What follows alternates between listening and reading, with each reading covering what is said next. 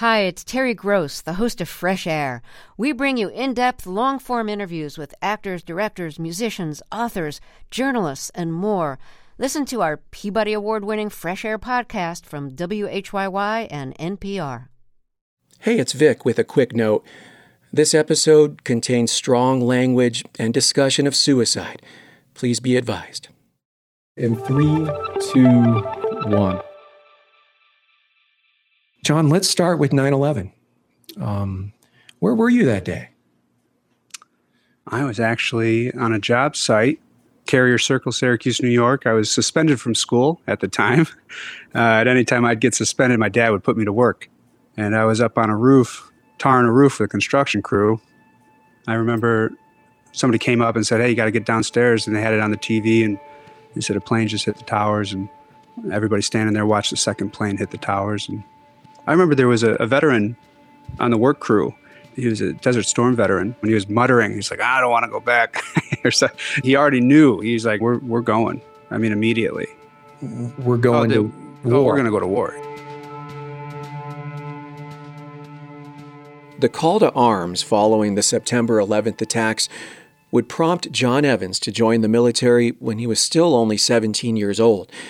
In 2002, almost immediately after completing his training, John would be on the ground in Iraq. Enlisting to fight in the war on terror gave John purpose and focus after enduring a difficult childhood. But what he experienced in war would only add trauma and send him spiraling into addiction and mental health problems. John's story says a lot about the battles veterans face even after fighting for their country and how we should never give up or lose hope.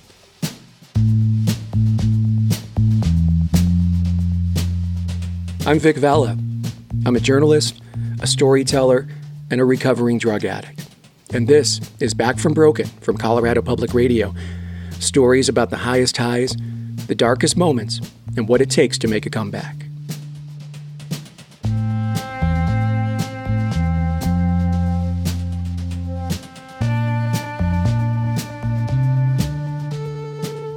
My conversation with John was recorded during a live event we hosted to talk about veterans issues in partnership with the American Homefront Project and the University of Colorado Anschutz Medical Campus.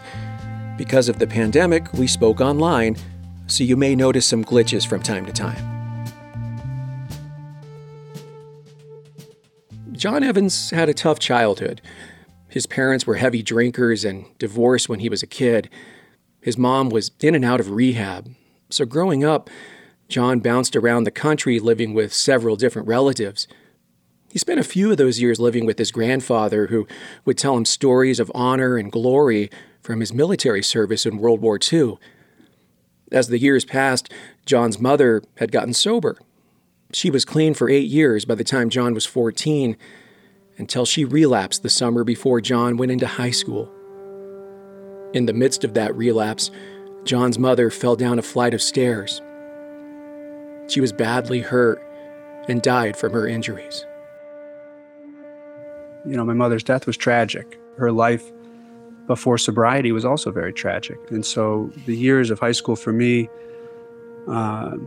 were just riddled with substance abuse and a lack of interest in school. And you know, I was really steeped in smoking weed every day and drinking every weekend, anytime I could get my hands on it. And so I was pretty detached, just in this kind of intoxicated state throughout high school.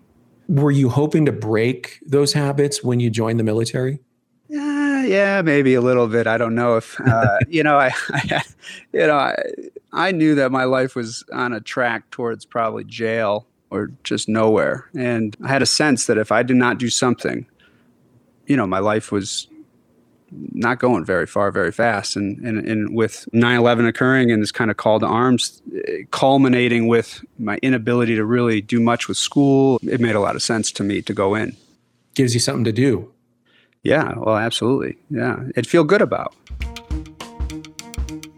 You know, I believed that we were doing the right thing.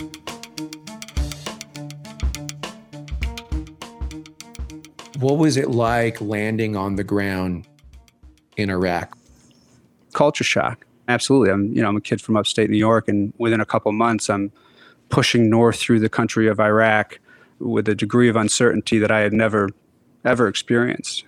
While he was stationed at the Syrian-Iraqi border, John was a member of the ambulance platoon, responsible for carrying out ground medical evacuations. One day, there was an incident near the aid station that would be hard to forget. We were out on a small town called Rabia, out on the Syrian border, and we were attached with 1-3 Bandit Troop. It was kind of a normal day. We were gearing up for just the day, and I was sitting on the edge of my cot and getting my boots on, and then there was a very loud explosion, and it was close enough to kind of feel the reverberation. And almost immediately there was some scrambling on the radio, and they said, unknown explosion, 30 dead times 2 wounded. And those were numbers that I had not heard before. We just kind of got into gear, and we started grabbing bags, jumped into this larger 2-ton truck. We were probably on the scene in a minute, because this was really in a time in Iraq where there was a lot of people joining up for the Iraqi forces, police and army, to stand up, their own security forces. And what was happening there was that the entire town had kind of gathered around to sign their kids up for the Iraqi army, and they were having kind of a recruitment thing going on. And somebody walked into the middle of that crowd and detonated a vest-borne IED, and that was a terrible scene, absolutely horrific.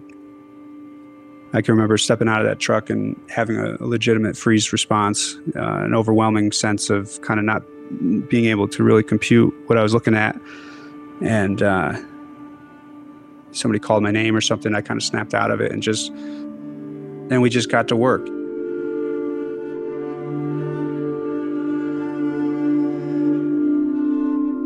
Does anything stand out in particular for you about that scene?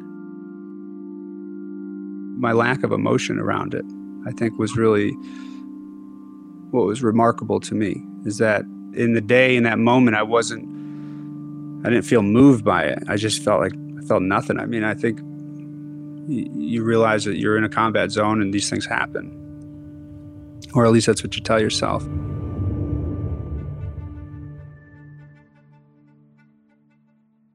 It becomes work at that point, and just kind of learning to shove that down and not deal with it, as there's not really space or time or room to really process any of that stuff.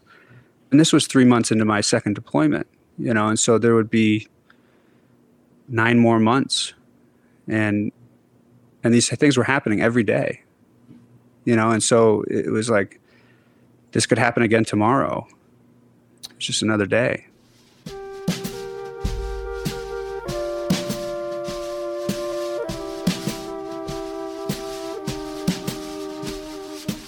In 2006, after 2 tours in the Middle East, John went back home to Syracuse. But pretty soon, what he witnessed in Iraq started to catch up with him. Going about your business, doing your job, feeling numb to everything, did that catch up with you? Yeah, oh yeah. Yeah, sure it did. Yeah. By the time I got home, I finished out that deployment with a lot of exposure to wounded and dead, more civilians the second year. And that bothered me, I think, a lot, to see people that were just caught kind of in the middle. I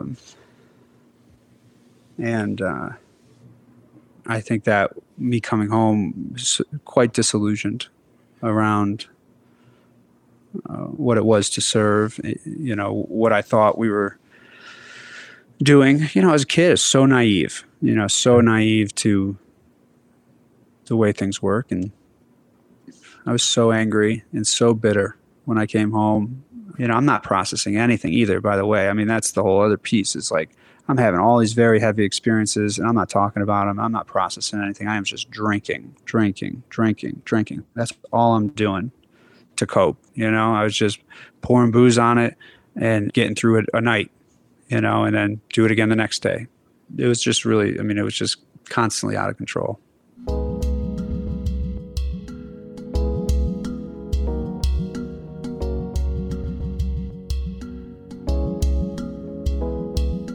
John, you and I talked before tonight about how your experience in Iraq caused you to suffer a moral injury. What do you mean by that? I didn't know, I hadn't even heard the term moral injury until I started working at the VA a while ago. And, I understood post-traumatic stress, I thought. I've learned a lot more about that as well.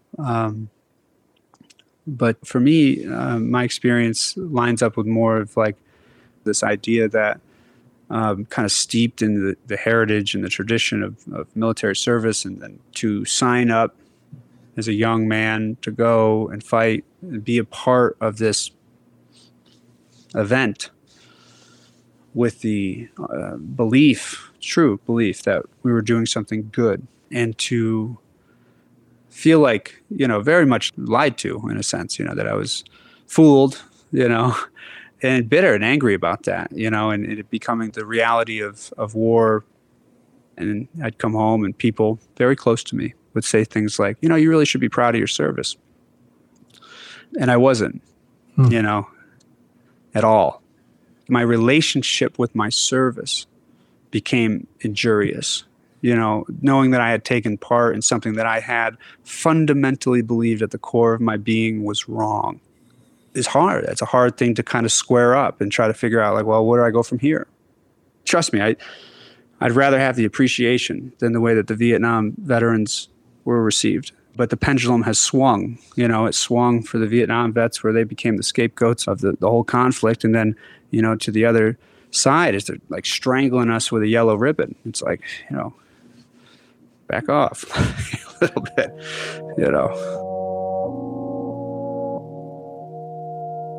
John spent the next several months continuing to abuse drugs and alcohol. He was blacking out almost every night. He crashed his car and got multiple DUIs. And the trauma he carried from his experiences in Iraq was really a heavy load. The real heavy stuff was the internal sense of disconnection and a feeling like alone. The sense of loneliness was so pervasive that it began to wear on me to the point where I just kind of hit a critical mass of emotional suffering, and I began to think about taking my own life. That just seemed like a relief. It seemed like a way out. It seemed like that makes sense. And I was really fixated, like, oh, you weren't there, you weren't over there. Like, and that narrative kept me very, very sick.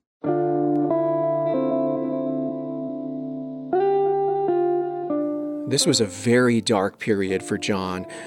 During a blackout, he called his best friend and gave him a final goodbye. His friend was worried because he knew John had enough pills in the house to end his life. So he called John's dad, who rushed to his son's place with the police. They made it in time. John had passed out before he could take any pills. The next morning, John's father took him to the VA for help. And I went in there and I was honest, for the first time, maybe ever. And I was just like, because I really wanted to I knew I was close. Things were real dark. And so I just told the guy the truth, and I said, this is how much I'm drinking. This is how much I'm using. I was doing a lot of cocaine at that time too. And this is how I'm feeling. And they said, right this way. And they brought me into this locked psychiatric unit right where I belonged. And I settled in for a few days, and, I was in there and I was convinced that I was ready to turn over a new leaf, and I was, I'm going to get sober, and I'm going to be sober. I'm going to change my life. Just like that. How many days were you there? I was there about 10 days, and I stepped out of that hospital and I was drunk in 4 hours. And that's the hold it had on me. Yeah. I had no clue. I had zero comprehension of the grip that drinking and drugs had on me. I was deluded in the sense that I thought I was just going to be like, oh, I'm going to be sober now. I'd never been sober before, and just like, I thought the ignorance, maybe just arrogance, ignorance to think that, all of it, I'll do it, man. And so I stayed drunk for another 90 days. After the break, John finds himself on the other side of addiction, but facing a new struggle.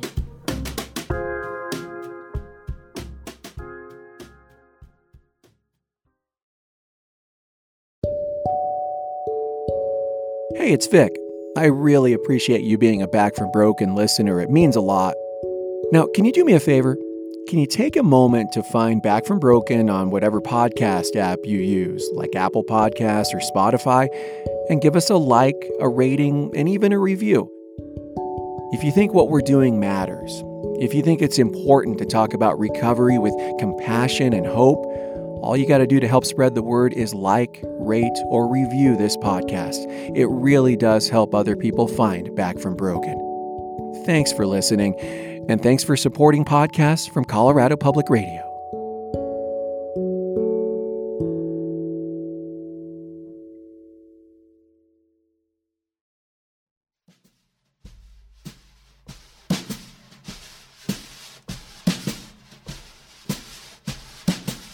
After only 10 days in treatment, John felt that he had the tools and the will to get sober, so he walked out.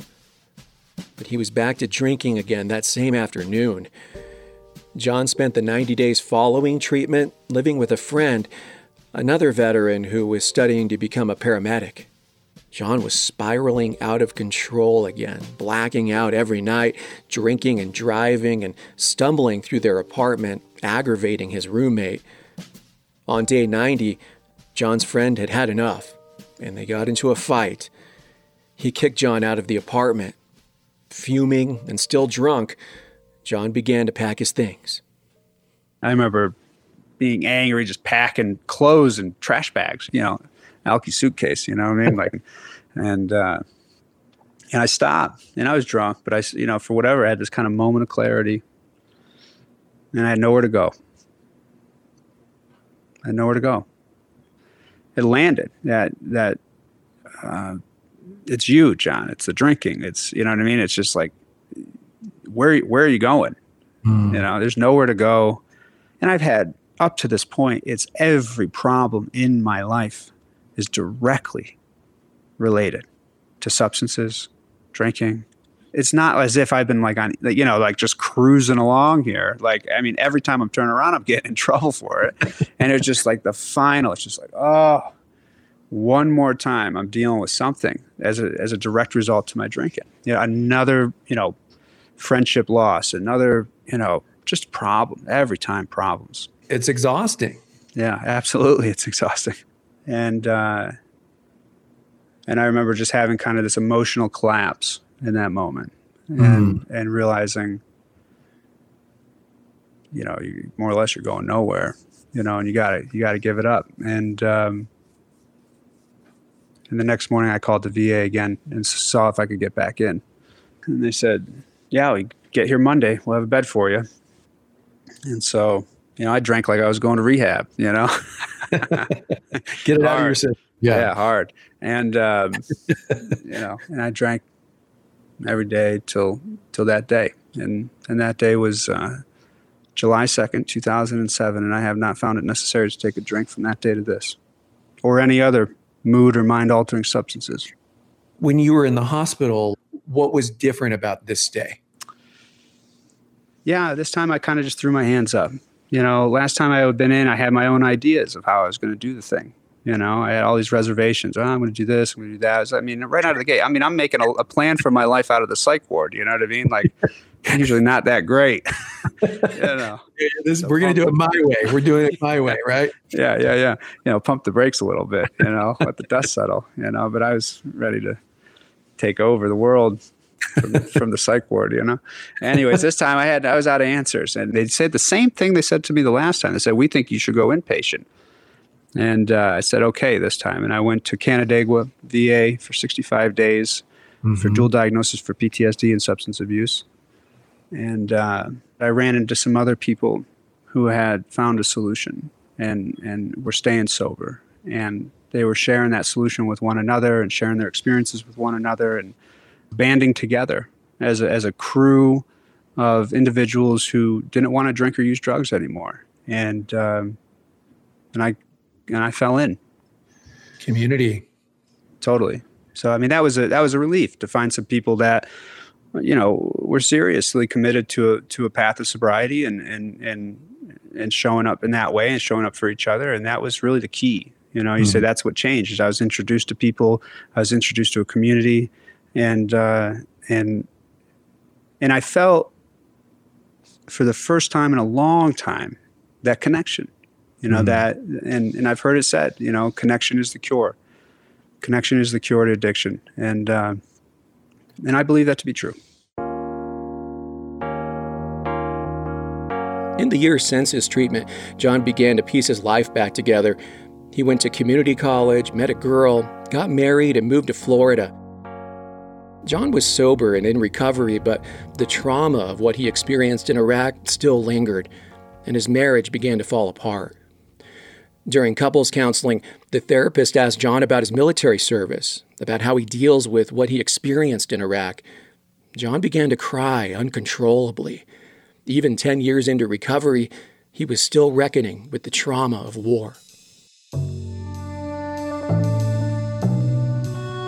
When his divorce was finalized in 2016, John went from Florida to Denver to leave his belongings with a friend and on to California after that to fight wildfires with the Forest Service for a season. John knew he still needed help, though. So when he got back to Denver, he made an appointment to see a psychiatrist at the VA, and it led to a new career. So in my initial intake, the last thing I said in that interview was that I don't really know what I'm doing. I think I want to maybe give back, maybe become a counselor, therapist, something like that. And she said, there's this job here at the VA, and you'd be like really good for it. It's called peer support. And I was like, what's that? And she told me a description of the job. I said, that's a job? You get paid to do that, And I was like, man, sign me up. That sounds like a pretty good deal. And for the last 3 years, I spent serving at the Denver VA as a peer support specialist. That's incredible. I mean, you never know what happens in recovery. You went in for therapy and you got a job. Yeah. When did you first hear about PTSD or understand what it was? When they put a diagnosis on me at the VA when I first got There you go. So through this new job as a peer support specialist, you're talking to fellow soldiers, fellow veterans about their problems, kind of helping them get better. Did this work help you in your own recovery? Yes and no. Yeah, I mean, it's funny how that stuff works. I split. I was working half-time in a substance use disorder clinic and half-time in the post-traumatic stress clinic, outpatient. And, some heavy stuff. And I can remember my boss in the post-traumatic stress clinic saying, if you got any skeletons in your closet, this stuff will pull it right out. And I used to sit with people talking about their traumatic events. I thought I was solid, 10 years sober, doing good, working a good program, all this stuff, and get in there and it rocked me. That particular role comes with some liability. You got to really be tight. You got to make sure that, your recovery's on point, and otherwise it really could throw you. That's the thing about, for me being in recovery, it's not just my stories. I get to watch this happen for other people. And that's probably sweeter than the things happening to me is watching it happen for others. It's a great gift and powerful. For me, that's what recovery is being willing to share your story in a way that might be service to others, so just very grateful for that. Those are tears of gratitude. Yeah, certainly. But it's not just gratitude. It's also like there's a heaviness to see the effects of these conflicts continue to play out years and years and years later, and seeing that, the struggle is very real for a lot of people, and it's in real time and it's happening now. But just really grateful to be able to serve in that capacity. And Yeah. Wow.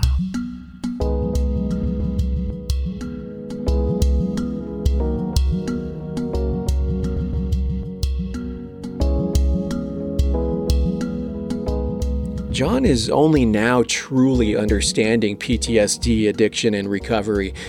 He felt like he reached a new level of wisdom when he went to Florida recently. I actually just had the really great good fortune to spend a couple months with a gentleman down in Florida at a Zen retreat center named Claude Anshin Thomas, who wrote a book called At Hell's Gate. And he was a door gunner in Vietnam, and his pathway to peace and to come home was through a lineage of spiritual practice, Zen Buddhism. And I went down just recently to sit and practice with him, and learning that, I'm not crazy or broken or disordered, is that I'm having a different relationship based off these experiences. And that's helpful. That's helpful. It's helpful to just be okay with that stuff. Yeah, is understanding that I have post-traumatic stress, and that's a very normal reaction to a very abnormal event. John, what do you say to your fellow veterans who feel alone, right? Like that place that you were in before, who feels like nobody understands what it's like to witness death and despair, right? Who feel isolated when they drink, alone, like they feel like life isn't worth living. I would say that the greatest days of my life have been after I felt like that. That I'm grateful I did not give up. And I would have missed it all. I would have missed all the joy that has come into my life after getting help. And there has been a lot. I would have missed it, and so I would say don't give up and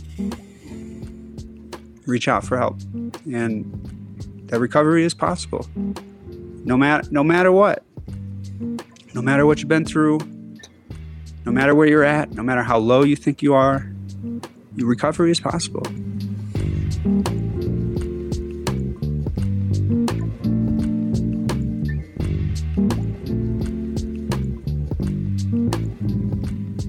John's life has come full circle. He now works as an engagement specialist in support of a national board working with veterans recovering from opioid addiction. And as part of his own continuing recovery, John writes and performs music about what he's gone through. Impatient guest of the VA, sobered up and stayed that way, so they gave me a job. I guess they saved my ass. And now I talk to guys like me. They know I've seen things that they've seen, but did we fight for truth? Just cheaper gas will give me less. I always thought I wanted more, thought that's what I was here for. That was before. Now it's all a mess. Just give me less. If you are or know a veteran struggling with PTSD or substance use, you can find information at backfrombroken.org to find out how to get connected with a counselor. Thanks for listening to Back from Broken. Please review the show on Apple Podcasts. It really helps other people find it. Back from Broken is hosted by me, Vic Vela. It's a production of Colorado Public Radio's Audio Innovation Studio and CPR News. Our lead producer today was Luis Antonio Perez. Find a list of all the folks who worked hard to make this and other episodes in the show notes. This podcast is made possible by Colorado Public Radio members. Learn about supporting Back from Broken at CPR.org. I always thought I wanted more, thought that's what I was here for, that was before. We were the brightest and the best, just give me less.